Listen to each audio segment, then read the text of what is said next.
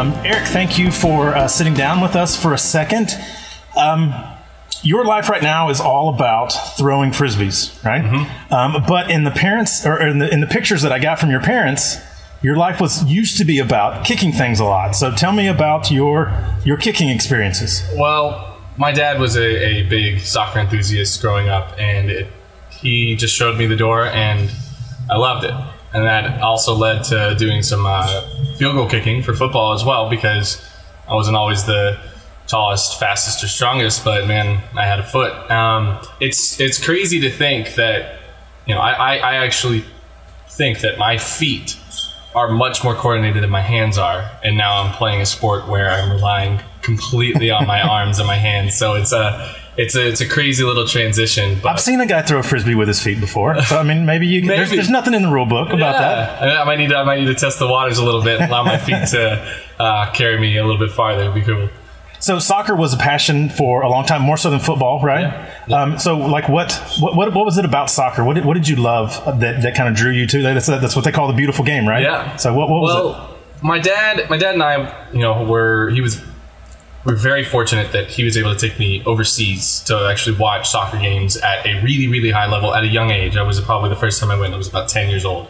So I was really, really lucky to get to do that. And it's a different culture over there. And I was already in love with the game at that point because I was always had dreams of winning a World Cup and all those things. But once I went over and saw an English Premier League game and got to see how fans treated the sport, it's way bigger than it is in any sport in the United States.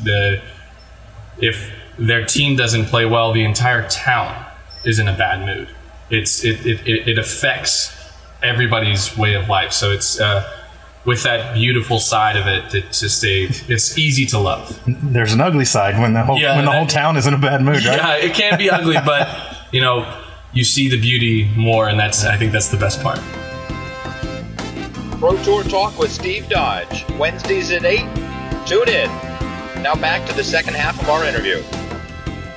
Okay, so somewhat talking about the beautiful side and the ugly side, even though you were the cool athlete guy, some of these pictures, you kind of went through an awkward phase, right? So what was life like for awkward Eric Oakley? I was, I had those middle school years where it was rough, and I decided to be cool, grow my hair out, and that was kind of at the time really popular in soccer. So a lot of players had long hair, they used headbands and stuff like that. So I just I rode it. And what sort of music were you listening to right then? As a long-haired soccer player, rock, like.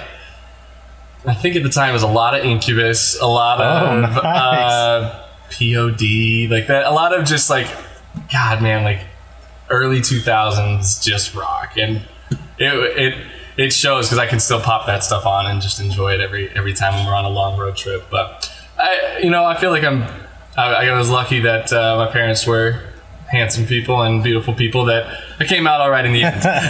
So all of this has combined to put you in a pretty good spot in your life right now. Mm-hmm. I know she's not quite your wife just yet, but tell me about your wife. You've played up in the world here. Yeah, you're kind of out over your skis. I am winning when it comes to that. Tina is an incredible person, and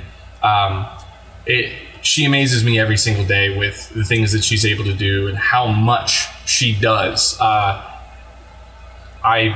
I would not be here if it wasn't for her. I wouldn't be as happy if it wasn't for her. And with all that being said, I'm really, really fortunate and very lucky that she's wanting to spend the rest of my life, or of her life, with me. And I'm very, very lucky, and we're gonna see it out all the way to the end. Fantastic. I guess it is the rest of your life. Yes. Because once you're gone, she'll do what she can. Exactly.